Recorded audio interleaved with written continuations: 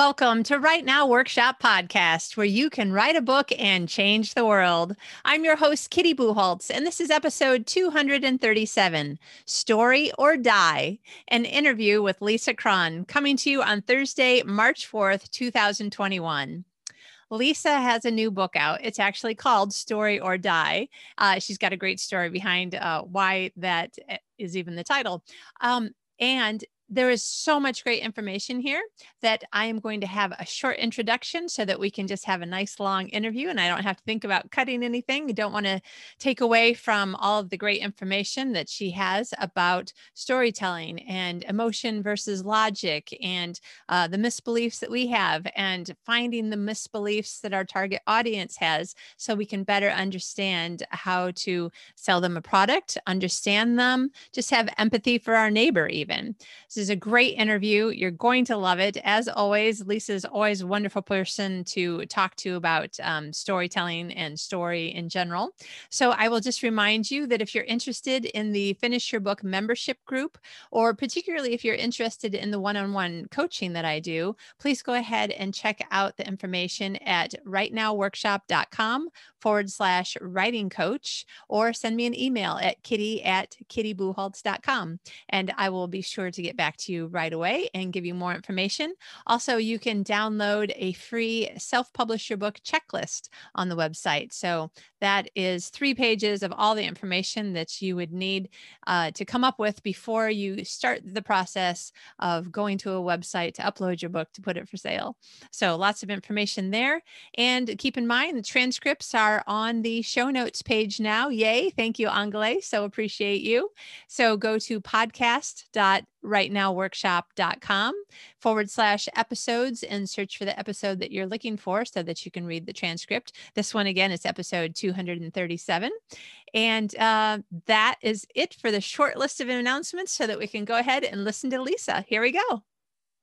Today's guest is Lisa Cron. Lisa is the author of Wired for Story, Story Genius, and just this week, her new book came out, Story or Die: How to Use Brain Science to Engage, Persuade, and Change Minds in Business and in Life.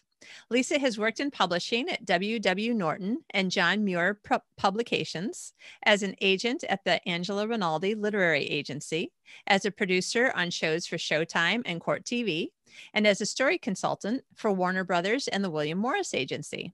Since 2006, she's been an instructor in the UCLA Extension Writers Program, and she has been on the faculty of the School of Visual Arts MFA program in visual narrative in New York City.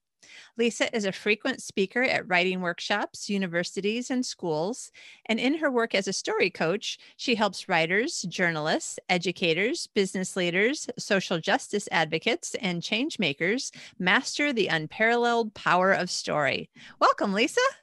Thank you. It is an absolute pleasure to be here.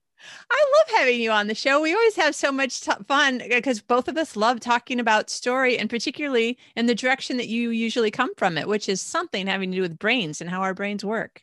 Indeed. Yeah. Story is the language of the brain, so it makes total sense. Right. Oh, I just love you. We're going to be friends forever. So you were just on the show on December 31st, actually. And because it was kind of my post-nano, let's talk about like, what do we do with the mess that we just made in November? I didn't even ask you, but I titled your episode, How Not to Write a Story. That's attention getting. I like that. I thought people might enjoy that. And your 2 books, both of which I have and love, Wired for Story and Story Genius, as far as I can tell reading them, they're aimed at novelists, screenwriters, people who are telling, for the most part, a fictional story. But that's not necessarily what Story or Die is about, is it? No, because that's not what story is. I mean, no, Story or Die it takes it, I want to say deeper, but the truth is, both in Wired for Story and Story Genius, it goes to the same place because, as they used to say in college, right? In literature as in life, stories are about how we make sense of things. And so what I'm fond of saying to writers is that that's what we come to story for. We don't come to story for what happens, a rip-roaring plot or objectively dramatic events, because believe it or not, the notion of objectively dramatic is actually an oxymoron, because if it's objective, it can't be dramatic, because it's only dramatic based on how it's affecting somebody subjectively in terms of what it means to them in that moment. And not just in that moment in the sense of, they're walking down the street and suddenly, there's an earthquake and they might, perish, because generically we know nobody wants to perish anyway, let alone in an earthquake. But it's what it means to them in that moment, given what they wanted, given what they're doing, how it affects their plan and their sense of self in terms of literally their life story and what their agenda is in the moment. And the same is true in any story, whether it's, a novel, a memoir, a movie, or a story that you're telling, around the water cooler, or what happened over Thanksgiving, or about what happened during whatever election cycle you might be in, wherever you are. I mean, it's all story. And it comes down to, as I'm fond of saying in terms of writing, when I talk about the narrative thread, and people go, well, in a novel or story, what's the narrative thread? And they mistake it for the plot. And the narrative thread is, in fact, the evolving internal narrative that your protagonist is using to make sense of what's going on as they try to achieve their agenda without being vulnerable or giving things away in the process. And that's the way we as humans act every minute of every day. So this book goes in the beginning, and sort of my goal was, and I'm sorry about those dings. This is my husband's computer, and I have no idea why. We'll just ignore them. Stop it. Yeah. I realize it's going to keep doing it, and I can't even read what it says because without my without my computer, right. I know. So I apologize for that. We'll just all ignore it. Yeah, because if I turn the sound off, you wouldn't be able to hear me. So that would be a problem. Figure that's the least of it. But with all of it, it's going into the brain science. And now what this book is about is how to apply those same principles to life, because they are the principles that we are operating on every minute of every day, whether we know it or not. The way that we make sense of things is literally through story. And by that, I mean, you're the protagonist in your life story, and everything that happens to you, every fact that's thrown at you, you don't look at that fact, quote unquote, objectively, because facts have no meaning objectively. They only have a meaning boots on the ground in terms of how they are going to affect you, given your agenda. So everything that you see, that you do, every fact that is pitched at you, you evaluate that based on, how is this going to affect me, given my agenda? Is this going to help me? Is this going to hurt me? And that's how we make sense of everything. And it literally, the brain science flies in the face of almost everything that we have been taught about how we make decisions and why we make decisions.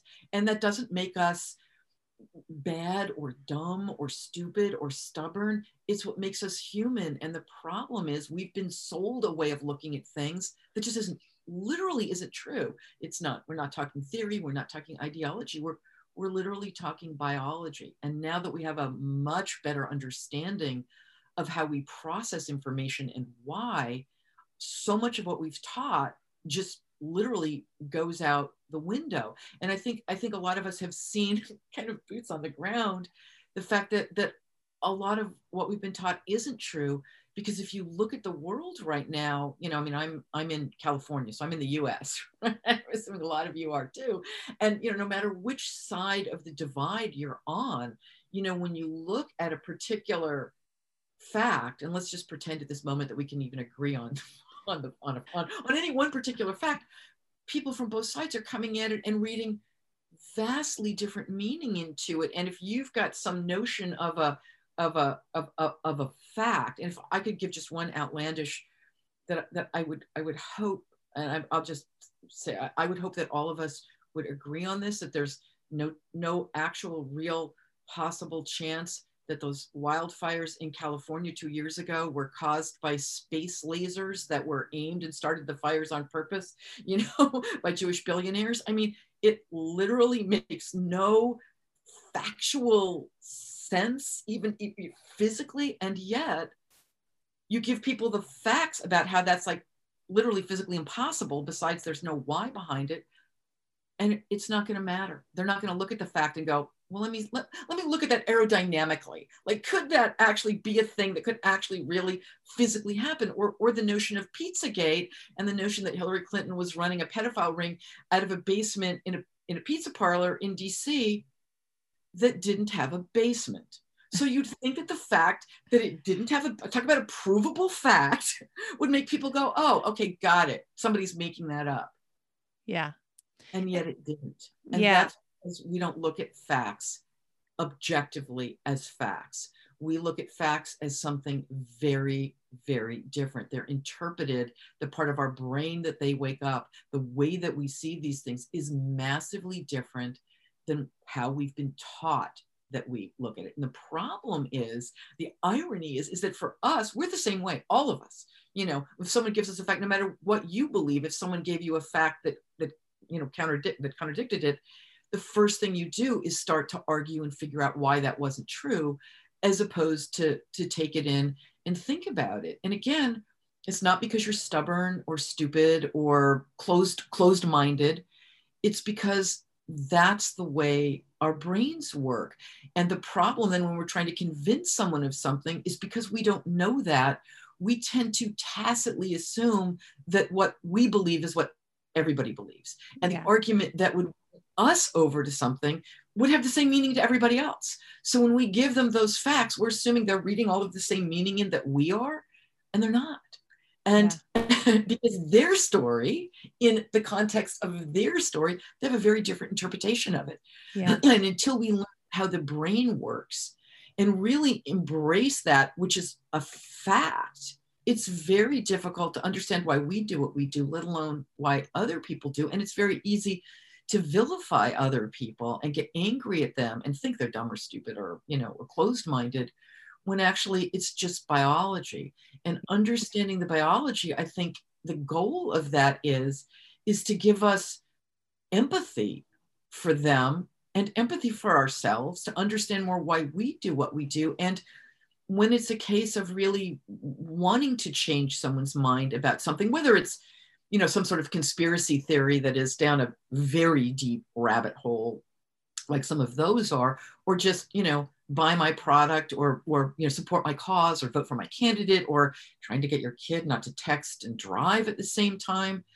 You really have to understand the why behind why they're doing what they're doing to begin with, not just understanding it logically, but being able to feel it, being able to really feel and experience that deep-seated why and where that came from. Because once you understand that, it's the only way that you then know what's standing in their way of actually hearing what you're saying. And that way you can come up with a story that can perhaps counter that. Yeah. And that's the goal of this book, is both empathy and also, as I think we're going to talk about a little bit later, the role that emotion plays in all of this, because emotion is something that talk about we've been handed a bill of goods that could not be more wrong in terms of emotion versus, rationality or logic. That is just something that we are what we believe is just the opposite of what is true. Yeah. And that, the other part that keeps us wanting to logically explain something, and it's not going to do any good.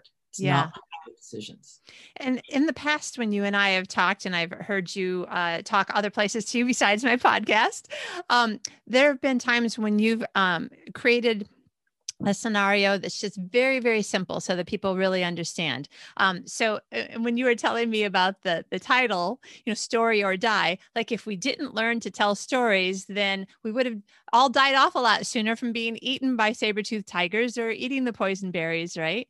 So one of the things I was thinking of when you were talking about empathy and stuff and understanding the other person, I was thinking about, this nomadic tribe, saber-toothed tigers, poisonous berries, but also those moments. So we had a moment this summer in Sweden, the part of Sweden that I live in, where I don't know what happened, but blackberry bushes just seemed to grow up overnight, filled with just thousands and thousands of blackberries.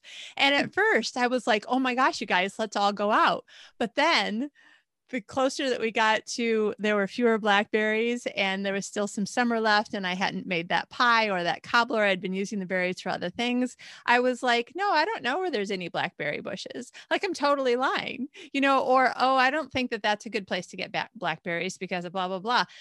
And obviously I have my reasons for lying because I want blackberries. It's not that I don't want you to have them. I just don't want you to have them if it means that I can't have them. And I'm thinking that some of this storytelling, I mean, lying is a form of storytelling. Indeed. And so understanding why people say and do the things that they do. And you've got some great examples. I love the examples that you chose in your book. One of them was a soccer team in South America, the Always commercial that came on during the Super Bowl. So tell us a little bit more about, and I remember being in business school and everything was about logic, and all the female students, were 18 or 20 years old being told, never show any emotion at work or you'll never get promoted. It was all supposedly about logic. And now, we were realizing that's actually not how we convince people to follow us in business or in life. Exactly. No, it's 100%. So there are two things we could talk about there. Tell me which to do first. One would be just to go into one of those two stories. The other would be to really talk about first why the difference between emotion and logic and why that is completely untrue. Yeah, let's start there. Okay, so let's start with that, and let's start with sort of the notion of what all of us have been taught.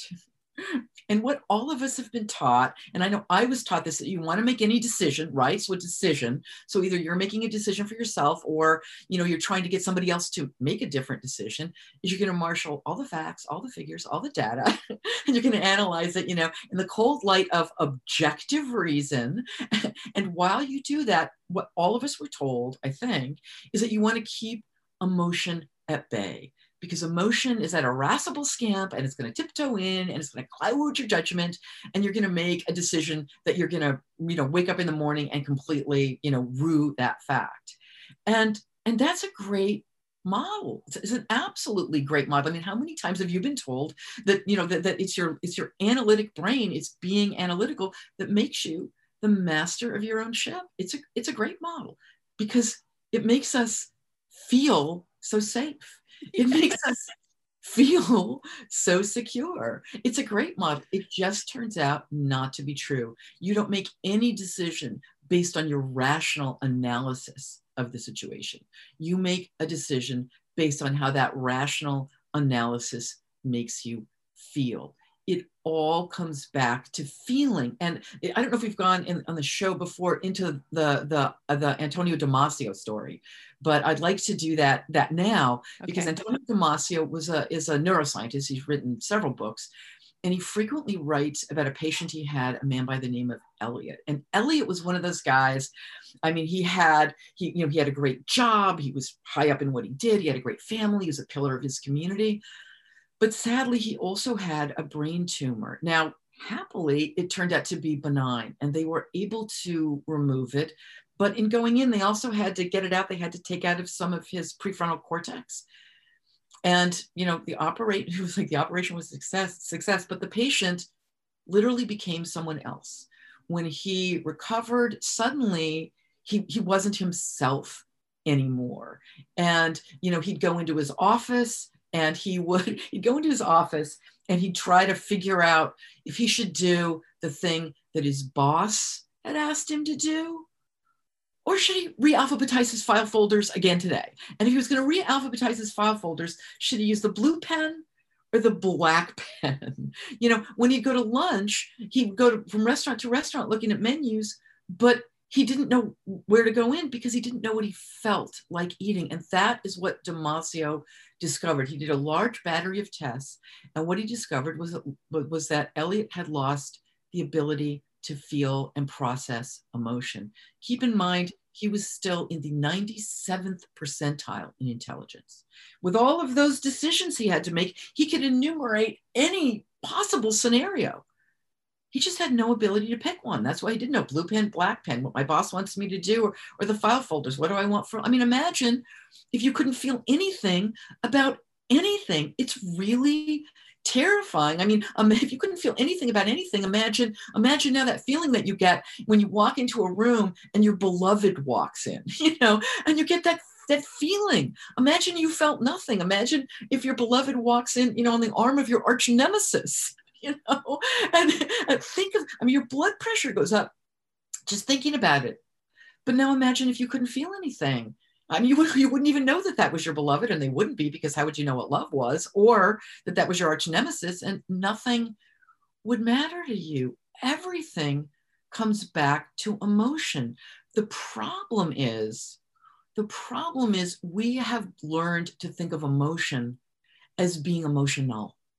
That narrow band or pitch of emotion is the way that we look at emotion. And so we think that it's subsumed every single thing about the notion of emotion. And when people go, don't get so emotional, calm down, I always want to go, dude, calm is an emotion. Yeah.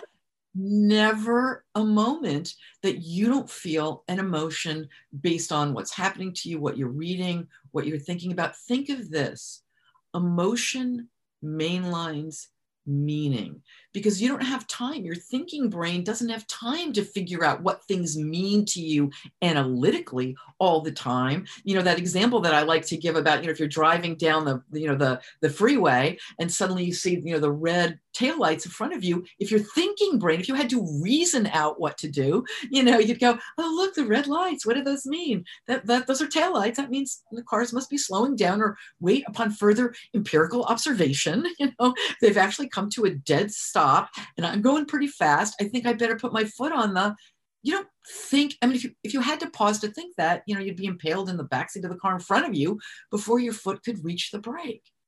You get a feeling that then spurs what's known as your cognitive unconscious, which has put all of that together very quickly, the logical reasoning.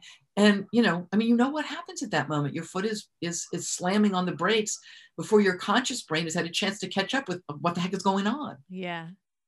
Emotion is the driver of anything. Yes, logic matters. It's not like it doesn't. And it's not like once you feel something, you inherently do it. The example I always give is like, it's like I think of myself and I think, if I, it's midnight and I'm starving and there's this chocolate cake down in my kitchen, am I going to go and eat it? I feel like eating it, but like, no, I'm going to stop and I'm going to think and I'm going to go, well, I'm trying to eat healthy, and there's no website that says the way to eat healthy is to eat an entire chocolate cake at midnight. Like I've searched for that info on even websites, and nobody actually, unfortunately, says that, and I baked it for my daughter's birthday tomorrow. And so I guess I'm not going to eat the cake. But it wasn't the logical reasoning that made me not eat it. It was because if I ate it, it'd make me feel bad. It all comes back to how we feel. Emotion is the barometer. Yes, there's a balance between logic and emotion, but emotion is the decider. Always. Feeling is the decider. It's our barometer. Think of feeling as a barometer for meaning. That's why, again, if you couldn't feel emotion, nothing has meaning. And if nothing has meaning, you can't make a decision. Yeah. Emotion is what keeps you alive. So to vilify it and to say it's logic by itself, because again, the irony is when you think you've made a logical decision that's based on pure logic, you're 100% wrong, because you are putting your subjective meaning onto that. And that's what's causing you to make that decision. And subjective meaning isn't even derived per se from logic. It's derived from it's biology. It's derived from what your brain decided and your limbic system and your amygdala decided was important for you to encode when you were a child in order to be able to survive in the group that you grew up with, meaning at first like your parents, and then that you grew up. And that's why your beliefs aren't these factual beliefs that you're looking at, and now you'll look at it in an encyclopedia and get some other factual beliefs, and this, I hate using this word, but trumps that. So now you're going to substitute that. Those beliefs become so deeply encoded in who you are that that's your personal identity. And that's why when you say to somebody, well, that thing you believe, here, the opposite is true, and here's the proof, the logical calm part of their brain doesn't go, well, let me take that in and evaluate it.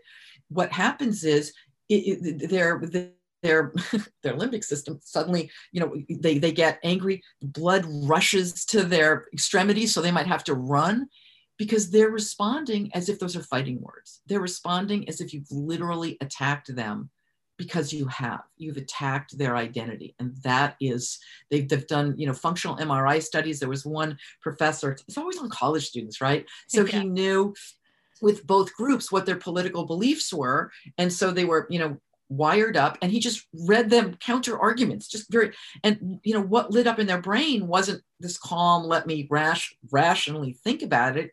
It was the part that was like, oh yeah, because we literally respond biologically as if someone has said, put up your dukes. That's biology. There's no way around. It's not like smarter people don't do that. Right. It's not like we've risen above it. We have not, because there's nothing to rise above. It's our biology, because as we were talking before, to encode that biologically, we're wired to do that, and we're wired to live in a world we don't live in anymore. We're wired to the word, that now has, it's been, weaponized is sort of the wrong way to put it, but we talk about now how tribal we are, as if that's a very negative thing. And certainly it can be, but indeed we are tribal because we're wired to be tribal, because we're wired to live in groups of no more than 150, so that we're part of that tribe.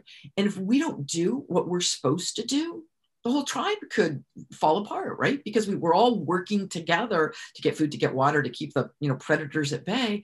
And the thing is, in that world where we were wired, it stayed pretty static for millennia. So it made complete biological, logical sense to, once that wiring came in, it became, we didn't think of it as our subjective world. We thought of it as the world, because there was nothing to challenge it. Now there's so much to challenge it immediately, but our wiring hasn't changed. That doesn't mean there's something wrong with us. It just means we're human. Yeah. And I have to say that until I started moving around, and when I say moving around, I mean like a lot, probably a few people in the armed services have moved around more than me, but the last 15 years, at one point I counted, it was like 25 or 30 times. Yeah. Different places where I laid down my head that was not a hotel room. And I did not realize how important this idea of tribalism was. This might have even been before Seth Godin's book, Tribes, that I was just like, I must find people like me, because I don't belong anywhere. Like, I'm not like them. I'm not like them. And, the first time that I moved to a foreign country, I didn't realize that that's what I was looking for. I needed to find my tribe. And then I needed to decide, this is close to a tribe for me. Like, we seem to be, are we similar enough? Like, can I relax and let down my guard and feel safe here in my tribe? It was so interesting. And now I notice it a lot because of, this is the fourth country I've lived in now, in Sweden. Wow. Yeah, no, that's exactly true. And at least with that, you were in a new place where it was very clear, right? The line of delineation was very clear. I'm from here and I'm in a completely other country. So at least there's safety in understanding that. Right now, we live cheek and jowl with other people, and it isn't delineated that way. So it can be even scarier in terms of not necessarily knowing if you can trust other people, and also in terms of giving us the false sense of, we all believe the same thing, because you think that we would. And then, I can tell you that just in my own business with clients who I've worked with for years, suddenly finding out that they were in a very different tribe than I was, which also sort of lets you know that we're more alike than different. There were a couple people who was like, are you kidding me? You voted for that person? I can't believe it. And I look back, and there was literally nothing in the depth of the empathy they had for it. It was this one sort of part of it. Some of it I still don't understand, but it was great. I guess the difference, because I wear my politics on my sleeve, there's nobody who doesn't know what I believe. So they were being kind to me, I think, on one level. And we're clearly the kind of people that wasn't going to come at me with a screed the same way I don't do that to other people, because I want to understand. Right. I really want to get okay, well, why? Well, where does this come from? because often it comes from somewhere very different. I mean, one example would be that I sort of have in the book is here, you see people and they've got, they're very angry at the government, and they've got those signs up that say, keep your government hands off my Medicare.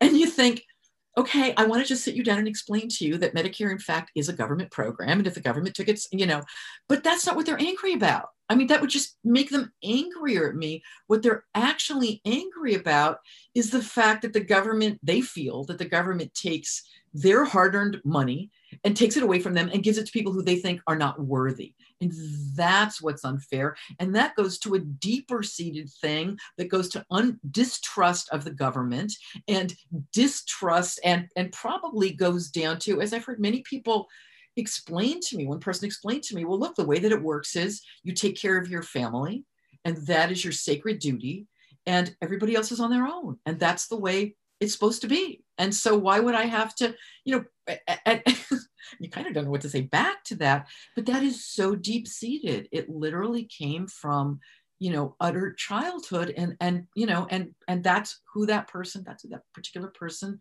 was. He believes that down to his core. Yeah. And, nothing I could say could change it, but that was the why. And I'm sure if we went deeper into that, it would be, why and where and how.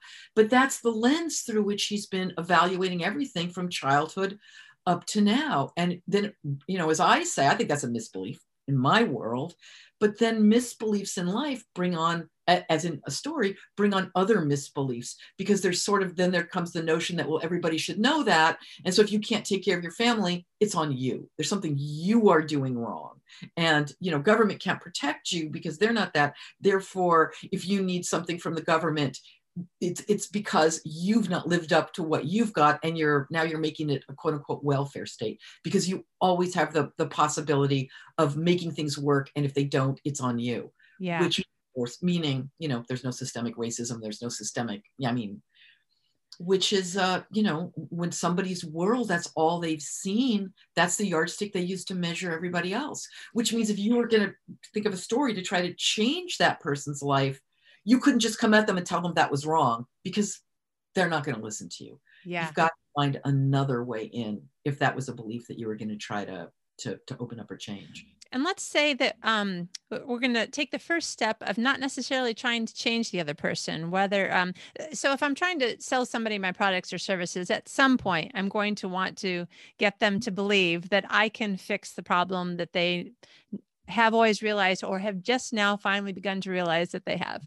But let's say that we start with I hesitate to talk too much about politics, but let's just say people living shoulder to shoulder, neighbors, and one person has had their whole life this belief that you take care of yourself and your family, that's it, everybody else should do the same, and they're absolutely clear that that's the way that they know the world works. And let's say that I'm their neighbor, and I'm like, we all take care of each other. That's how we all survive and thrive. That's how the world works. You won't be able to convince me of any other way. So you've got two people who can't be convinced. But one of the things that I got from your book was that if we can at least begin to understand a little bit more about each other, want to understand even, then we can at least empathize enough to figure out how to once again live peaceably with our neighbors. Yeah, I think that's absolutely true. And the only way in, if you were to try to change someone's mind that way, would perhaps be, and this is just off the top of my head, then we could talk about even some of the stories in the book where they've identified, but it would really be to figure out a place perhaps, and just by asking questions, never by coming at, because people don't listen until they feel heard. Yes, I loved how you said that in the book. Yeah, it's really important, because otherwise you're going to give them your reasons. And anytime you come to anybody, like when you say to your significant other, we have to talk, it's like, yeah, but not now, because already they're thinking of all the things, because that we have to talk means you're doing something I don't like. We all know that. So not only are they kind of trying to figure out what that is, but more than that, they're now getting up weaponry to throw back at you with, oh yeah, well, here's what you do. And so no good ever comes of that. And really, it kind of comes down to sometimes with people, like that, would be just to asking them open-ended questions that go toward, well, what would happen if? Or even that would go toward looking at places where they, like when people will say, well, I wouldn't take a government handout. And it's like, well, yeah, but when you've bought your house and you're taking off your taxes for what you're paying in interest, you are in fact, but some sort of way that really shows so they can come around to it and realize it themselves, because that is always the key. Because once you empathize with each other, then people are willing to listen, but also coming around and coming up with a story where they are the ones who come to the conclusion themselves, as opposed to you telling them it at all.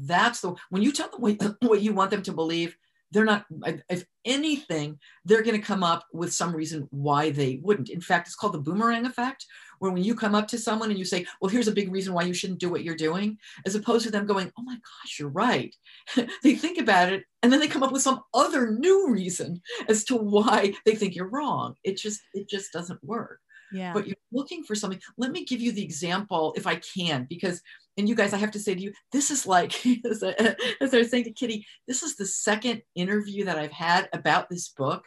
And I don't know if any of you guys have written a book, but you go so deeply into the weeds when you write it.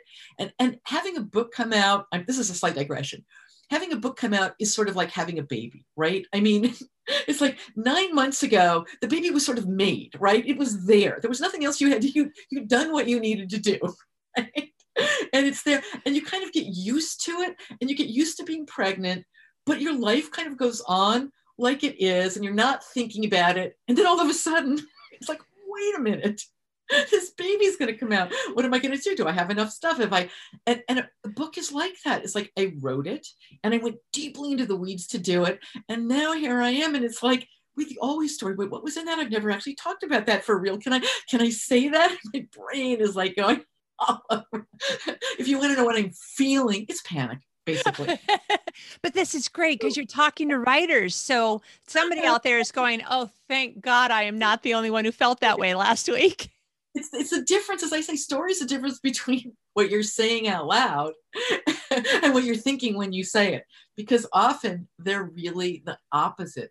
But the story of Always, and the amazing thing about the story of Always that goes toward, if you have the right story, and again, when I say story, I don't mean sit down and let me tell you a story. I do not mean that. I am talking about story in its purest form, which is literally the story that we tell ourselves about something out there, because we live and breathe story. I mean, our story is the story that informs every single thing we do. And that is our template, our framework that gives meaning to everything else that comes in. It is the context that everything else comes into. And so interestingly with Always, and when I say we're talking about Always, yes, we're talking about the company that makes what used to euphemistically be called feminine hygiene products.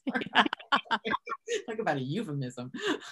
But yeah, and they did this ad that I'm going to talk about that they did was a video ad, and they did a 1-minute version of it in the 2015 Super Bowl, right? The Super Bowl. We're talking about the most raw, male-dominated show, of the year. And it was the top-rated ad. It was the top-rated for empathy and the top-rated for what? I mean, it was shocking. And it was for, yes, maxi pads. So, but how did they do it and what did they do? And so what they did was the company realized that they were losing customers, because when you think about anything that was like for feminine hygiene, your period on that level, the way they've been sold forever is periods are something we don't want to talk about, not in polite society. In fact, we want to pretend that we don't even have, like, period, what period? You mean at the end of the sentence? I don't know what you're talking about. Lucas, right? Nobody, because the only time you ever became aware of a period is when somebody had an accident. And I think most of us who are female can go, oh God, yeah, I remember that one time, because, those things did happen. And so the way that these products were always sold was, we're going to protect you. No one will know you have your period. And that was starting to change. People were starting to not be quite as embarrassed, and they needed another way to reach out and to grab this audience. So they wanted to make themselves relevant. And they literally said, we wanted a story that was going to now connect with young women who were, I mean, once you decide what product you're going to use, especially something like that, you probably do it forever. So you get someone who's, just going through puberty, you got a customer, for their reproductive life anyway. So they started looking into what would be relevant. How could they emotionally connect, which was what they were trying to do. And when they said emotionally, they did not mean we're going to worry them or scare them or over the top. They meant make meaning. How can we make them feel that we are relevant to them, that we care about them, and that we care about their lives and who they are, not just in terms of getting their period, but who they are as a person. And so they did research, and what they discovered was that young girls have a lot of self-confidence, as much as boys. But once girls hit puberty, that self-confidence starts to plummet. And by the time they come out of puberty, very few of them, almost none, have come back up to what their pre-puberty self-confidence was. In other words, it just plummets. And the question was, why? What is it that makes that happen, and what can we do? And what they centered on, they go, yeah, because girls get teased and girls get this, and it's always, and girls are said, oh yeah, you do this like a girl. And the campaign, you might have heard of it, might be familiar now, it was hashtag like a girl, because they realized that became, it was an insult, right? I mean, it is, there's no way it was not, she throws like a girl, she cries like a girl, she breaks down like a little girl. And once you hear that, you start to take it in terms of, oh, I guess it must be true. And by the time you come out of puberty, it's not like this is and this is what I call a misbelief. Oh, it's not a misbelief. This is how girls are. This is how it is. And you come out, and it inherently means that you're lesser than, because if you do it like a girl, it implies that you are lesser than a boy. So they decided they were going to do something about that. And the way I break this down in the book, in this book, which mirrors, Story Genius, and Wired for Story, is simpler, but it goes to the same. It's misbelief. Okay, that was the misbelief that they wanted to counter. And then what was the truth that they wanted to counter it with? And that is that it's absolutely not true. And then what's the realization after that? The realization is, wait a minute. I'm not lesser than. Society's made me feel this way, but I'm not that. And then transformation, I am changing who I am. And the way that they did it, because you don't preach, again, they didn't come in and go, you guys, that they're saying this to you, but you're not really that. And why did you even believe it? Because again, by the time girls were that age, they'd already brought it in. So to say to them, what's wrong with you that you believe it? It's almost like a girl, just like a girl, you believed it. It's like, that's not going to work. So they got Lauren Greenfield, I think her name is, and she's a documentary filmmaker. She made a wonderful film called Queen of Versailles, if you ever saw that. Anyway, so she came in and she had, the way that they did the video, it's in a big sound stage, and they brought people in, and the way that they did, they just brought in young boys and girls, and some were young girls and then teenagers and then a little bit older, and they just said, we're going to interview you maybe for, they had no idea what the agenda of the filmmaker was. So they brought them up, and it kind of opens with these two like teenage girls, and she just goes, so you've heard the phrase, run like a girl. She goes, what does that look like? Show me run like a girl. And they start to do it, and they do it. These teenage girls do it in this like flippant way, like they're kind of going like this, or they're running like this, or they're like doing their hair. In other words, they're making fun of themselves. They've internalized the joke already. It's like, yeah, I get it. I get what you mean. And yeah, we're girls and this is what we do. And then they get these boys, because they're doing more than run like a girl. They go, what does run like a girl mean? And they kind of go like this. And they go to one boy, they go, what does fight like a girl mean? And he just kind of looks like, what are you talking about? Girls don't fight. And then he's like, like this, like girls don't fight. And they go to this one young boy, show me throw like a girl. And he cocks his arm back and he kind of like, oh, oops, he goes, and it just drops. So very clearly, they've really internalized all of this. She doesn't shame them. She doesn't do anything at all. She brings the one young boy back, and she says to him, so when you said, fight like a girl, just, fight like a girl, did you feel like you were insulting girls, insulting your sister? And he said, no, just girls. No, wait. So it was very clear that he got it. Then she got, and I don't know if I'm doing it, I've got to go back and look. I tell you guys, I'm totally, my brain is going, oh my God, was it in that order? Then she gets much younger girls and says, run like a girl. What does that mean to you? And this little girl goes, means run as fast as I can. Go ahead, run. So it's very clear. And now the other kids are watching this, so it's very clear that before puberty, run like a girl just means run as fast as you can. What does being a girl have to do with any of it? And then they bring the girls back and they go, when you hear run like a girl, when you hear that expression, what does that mean to you? And this is an older girl now. And she goes, well, I think it means, that you're not as good as. They're trying to put you down. They're trying to say you're not as good as someone else. And then they come back and she says, now that you've watched all this, does it change what you're thinking? And they were like, yeah, now if I said run like a girl, what would that mean? And this girl just runs, in place. Yeah. But, but the point is they were able to say what they believed without being shamed, no shaming whatsoever. They were able to hear the truth from younger kids without anybody saying that was stupid. Then they're brought back. And then, some of them hear, well, this is what I hear when I say it, that you're lesser than, that you're not as good as, and that makes you feel bad about yourself. And then they come back and go, okay, now from that, how have you decided to change? And then they go, wait a minute, it's that. And at that point, because listen, they had a business agenda. They wanted to sell, maxi pads and stuff. I don't think they make maxi pads. They make some, I'm probably getting it totally wrong. Whatever it was, that they super long, whatever it was. They didn't mention their product once in the ad because they didn't need to. They weren't trying to go, this is better than whatever other brands there are out there. Yeah. They wanted to form some sort of brand allegiance because they had felt, one of the things they felt in the beginning was nobody's ever going to share anything with #always, because who wants to, even though we're not embarrassed by our periods anymore, it's still like there's still the ick factor where you still might not be, why would you even do it?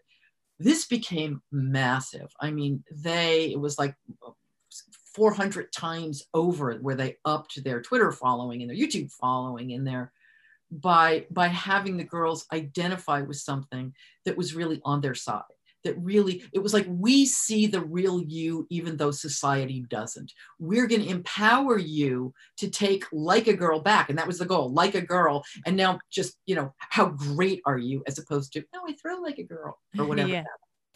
But that was what they did. They went into their story. In other words, they didn't think, how can I sell my product? Because this is a mistake that people make when they're trying to sell anything.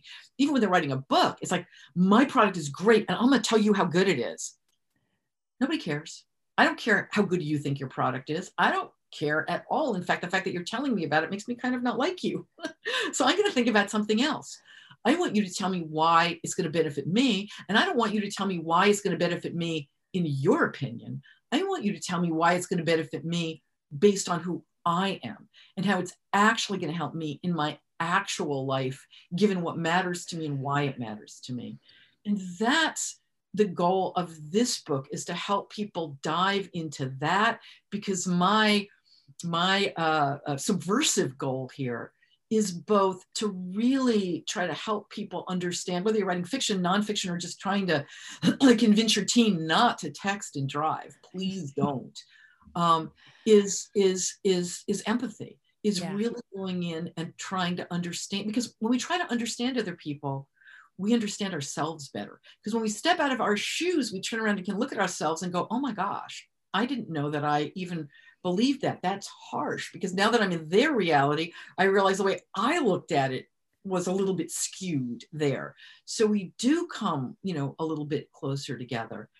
And then the notion of emotion, I think, is so important. It's so, it's so terrifying. If I could just tell you one anecdote that's there in the book about how scared we are of emotion. And this is how deeply scared. And this is a few years ago, I think it was 2017, the August show, 60 Minutes. All of you in the States know the CBS show, 60 Minutes, right? It's been on forever. And they decided that they were going to bring on Oprah Winfrey. And Oprah Winfrey, now who doesn't, Oprah Winfrey, everybody knows everything. She's like brilliant. It's like you want to enlarge your audience, bring in Oprah Winfrey, because she's got that thing writ large. And so they brought her in, and I read about it when she left the show. She left the show without ever being on the show. And she said the reason why she left the show is because she said, I knew it was wrong when the producers told me there was too much emotion in how I say my name. And I said to them, I said to them, well, is there too much emotion in the Oprah part or in the Winfrey part? And she said, they wanted me just to squish myself down. And I realized that I just couldn't do that. I couldn't be someone else. And of course, none of us should be. But think about the emotion there. Think about logic. Logic says if you bring on someone like Oprah Winfrey into your show, it's going to breathe fresh life into it. And she's going to bring to you an audience that is massive. And yet they were so scared of emotion that she literally walked before she went on. It's ironic because I think his name was Jeff Fahey, the guy who was the head of CBS News at the time, said when the announcement that she was going to be on the show was like, we're bringing on one of the most foremost voices in the industry. It's like, yeah, I guess he meant that figuratively because surely he didn't seem to mean it literally. And she walked. Now, I mean, driven by emotion maybe. And when you think about it, that wasn't a logical decision. That was an emotional decision in a negative sense. Yeah. Yeah. And it's funny because the people who follow Oprah follow her from a position of emotion. Of course. Yeah. But everything is emotion. I mean, the only thing I would say is I have such a hard time with people even talking about emotion because it's so disconnected from what it means. Emotion mainlines meaning. I can't say it strongly enough. It's not something separate. I mean, can it carry us too far in one direction? Well, of course. But that's that narrow band of it. Of course, it's a balance between emotion and, and thinking straight and analysis, but they're not enemies. And what drives it is emotion. And at the end of the day, the decider is always emotion. I mean, think of it that way. As I'm fond of saying, like, think about the thing that scares you more than anything besides emotion, which is usually it's the penultimate fear, is people who are emotionless. Like, I always say like in those horror movies or whatever, like the guy is coming at you down the thing and he's got dead eyes. Like, what's scarier than that? Because then all bets are off and you don't know what someone's going to do. Yeah. Emotion biologically is there. So we understand what things mean to us and we know what to do about it. It is not separate from meaning. They're not two opposites, rock'em sock'em robots that are battling each other. They're part of the same thing. They're flip sides of the same coin. But again, the decider is always going to be emotion because without emotion, you couldn't decide. It's the point. Right. So, that is the key. It's so funny because while I was reading your book, I was also, I listen to audiobooks a lot of times when I exercise because it's a way to get extra reading in. So I'm reading your book and in the morning when I'm exercising, I'm listening to Malcolm Gladwell read his book, David and Goliath. Yeah. And it was so interesting that I'm reading your book and it's talking about emotion and everything that we do is based on emotion, even if it's the emotion of, I don't want my boss to be mad at me, or because I'm hungry, or because I want to be promoted, or like, it's all still connected to emotion. And on the other hand, I'm listening to this other book where he's talking about some things that during World War II England, and they assumed people were going to be totally distraught because of the bombs falling like 57 nights in a row and stuff. But then there was this totally different thing that happened. They realized that people had a fear of being afraid. But then once they had started surviving night after night after night, they got really courageous, and it just changed everything that the experts, were expecting to happen. Right, but and the other thing I think, because I had heard that not from Malcolm Gladwell, but somebody used that exact example in the exact same way you're talking, but for a different reason. And what they said, and I think it goes deeper than I don't want to be afraid, is that we are adaptable, and they got used to it. And they got used to the fear, and they got used to what they could or couldn't do. Because, and I heard that said recently, in terms of talking about what's happened during the pandemic, that in the beginning we were terrified, and the more that we're used to it, and the more that we know what to do, we're not quite as scared. Because I think it goes deeper. I think a lot of it has to do with our adaptability, that once something becomes familiar, a lot of those other fears go away because we know how to do it. I mean, and that is the scary thing going the other way, which is when I was saying before that when somebody wants to give you a fact that's going to change everything in your life and you don't want to, it's because we stick with that comfort zone, that sense of identity that we've got because we know how to do it. And people tend to think of comfort zone as it's comfortable and I like it. It's great. You can hate your comfort zone, but you know how to survive within it. And so you stay in it because it's safe. We tend to think of everything as binary, safe, not safe. And you can be in the most unsafe place, like during the Blitz in London, but it feels safe because you literally know what to do. Okay, this is where the bombs are probably going to fall. This is where I've got to be. We've figured that out. So I don't know that it would be simply, now I've conquered my fear, because we don't conquer fear just because. We conquer it because we understand something about it. And also I think in the Blitz in London, they didn't have a choice. I mean, the same thing like with the pandemic. I mean, that's why I think it's so interesting about the pandemic, all of the experiments that we never could have done. And I don't just mean biologically, but like, what's it like to work from home? What's it like if everybody's going to suddenly be doing it? There's the social scientists. What a great time to be a social scientist, because talk about having you don't have a choice moment, year, 2 years, however long it's going to be. John and I were watching the new Disney Pixar film Soul on Disney Plus, which obviously was meant to be put out in theaters. And yet, because John is a computer animator, special effects guy, he's worked in films and video games. We always watch all of the credits so he can see, which company did it. Did any of my friends work on this? So we get to the very bottom of the credits and it said something to the effect of made in Emeryville, California, and in hundreds of homes in the Bay Area. And I was like, yes, Pixar, I love the way you just like come back in and say, yep, this is how we did it. That's really good. I loved it. Okay, so one thing, I could talk to you for hours and hours, but we probably should at some point wrap this up. So let me come to one more question that will be more about the people who are listening.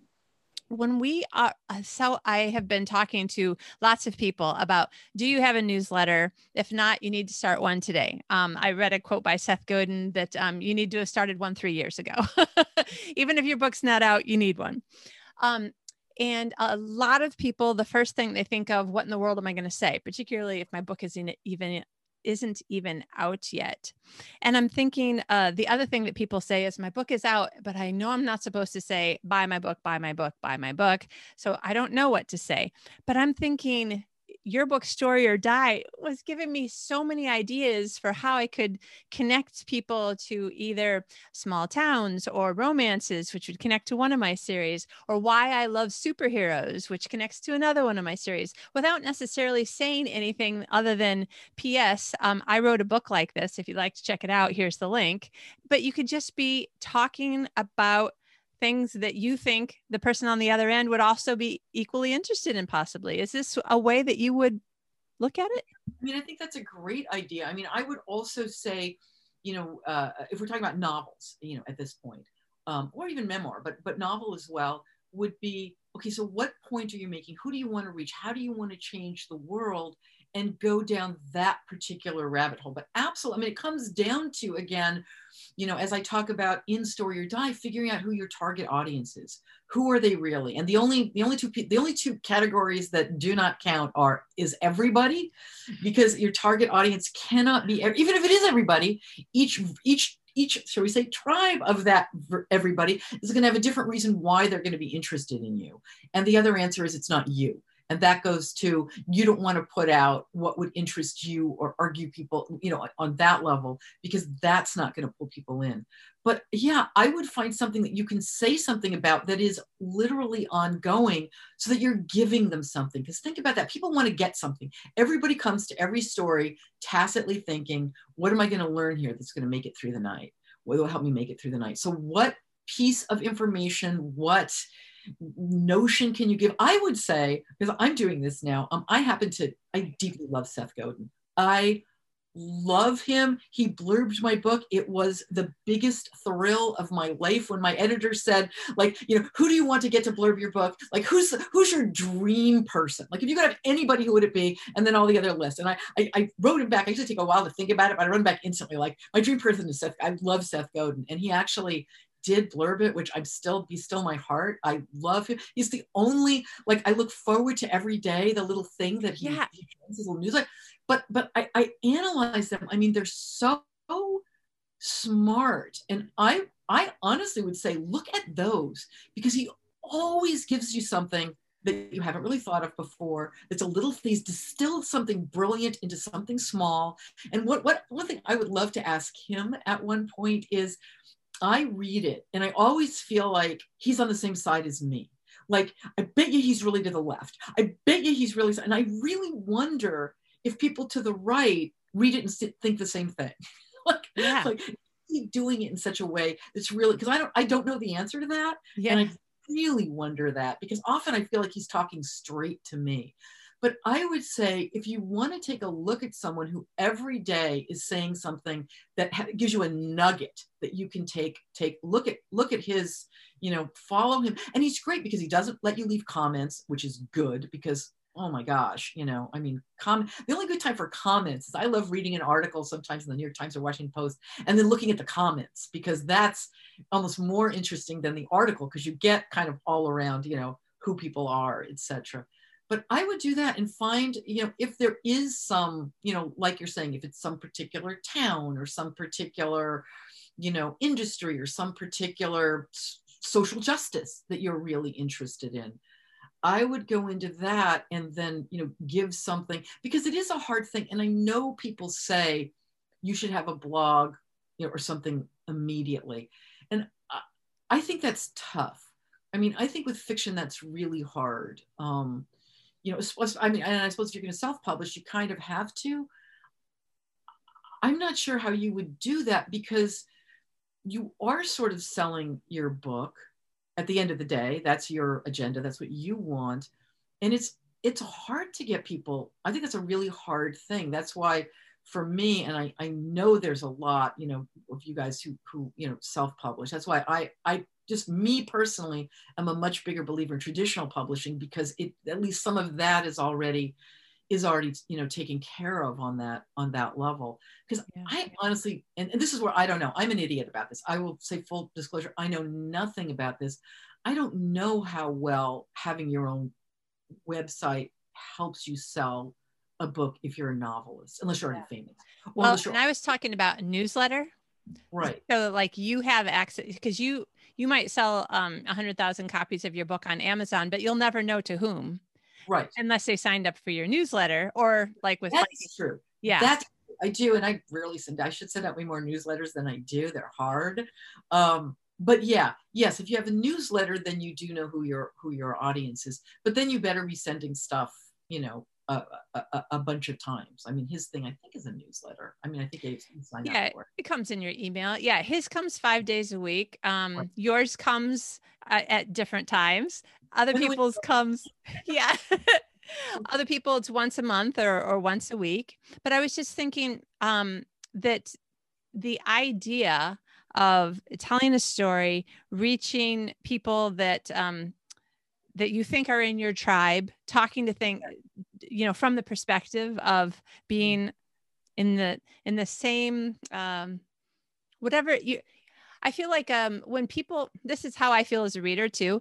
There are times when I'm just like, I just feel like I would like this person if I met them. I like the way they talk or tell a story or write a book, or, whether it's fiction or nonfiction. I was liking your books before we ever met. And then I met you and I was like, I was right.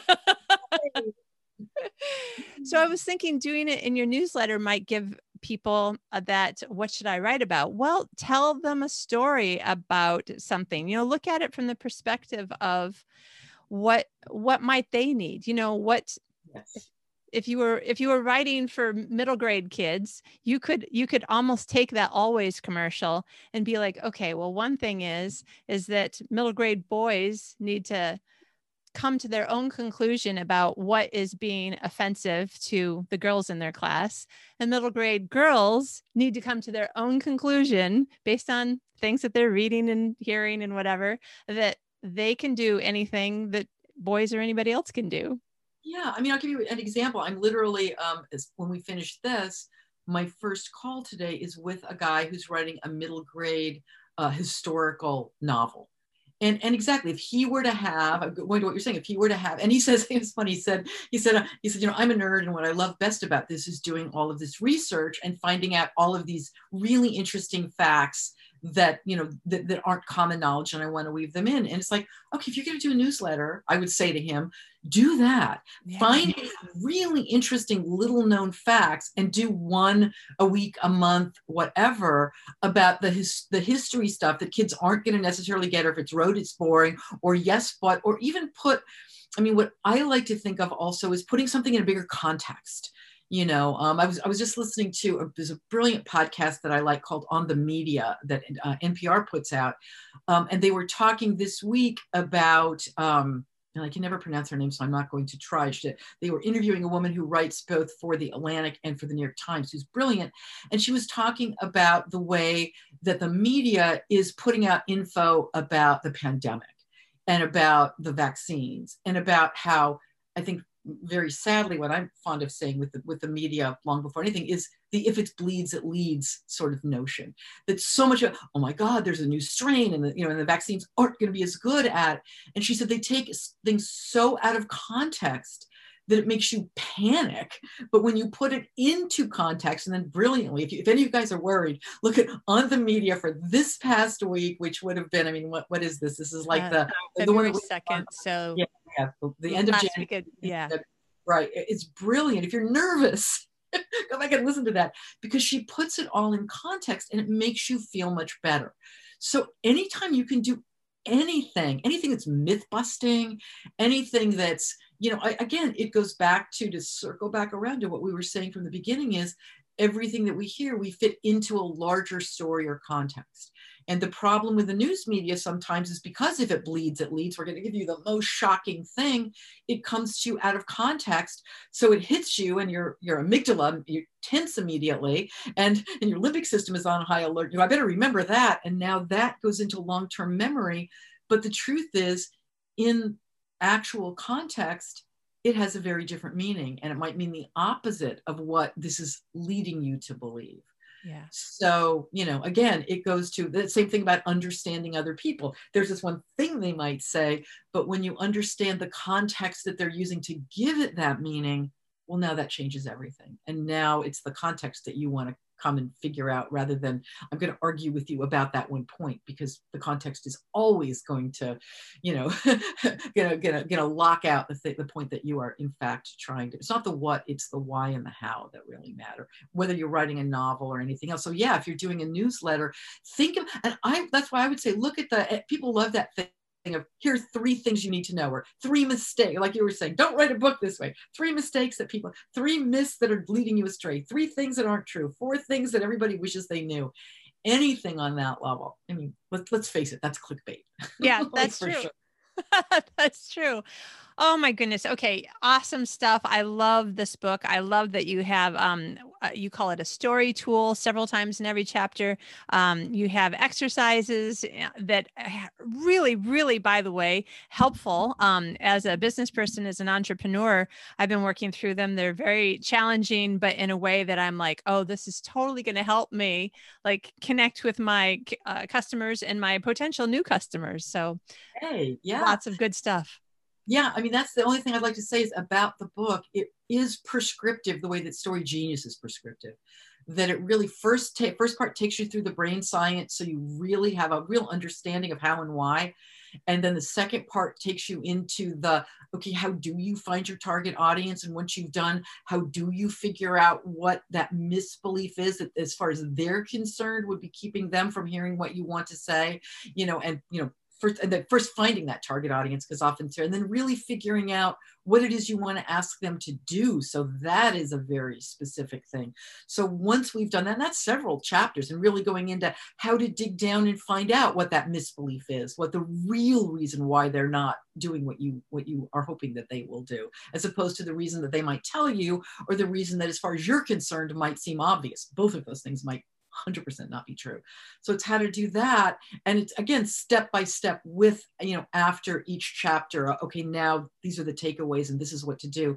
And then the last part of the book, as with Story Genius, is, okay, here's how now to create a story in story form that might challenge someone's misbelief and have them hear your, and it goes step by step through. I create a story, and the goal for the reader is to create your own story, not based on what the story I'm creating, but for, you know, your audience and your point that you want to make. So it's prescriptive in that way. It's not theory, because the trouble with theory, and I loved my first book, Wired for Story, and it does have things to do, but it is more theory. And that's why I wrote Story Genius, because it's like, how do I do this? And I'm like, okay, well, this is how.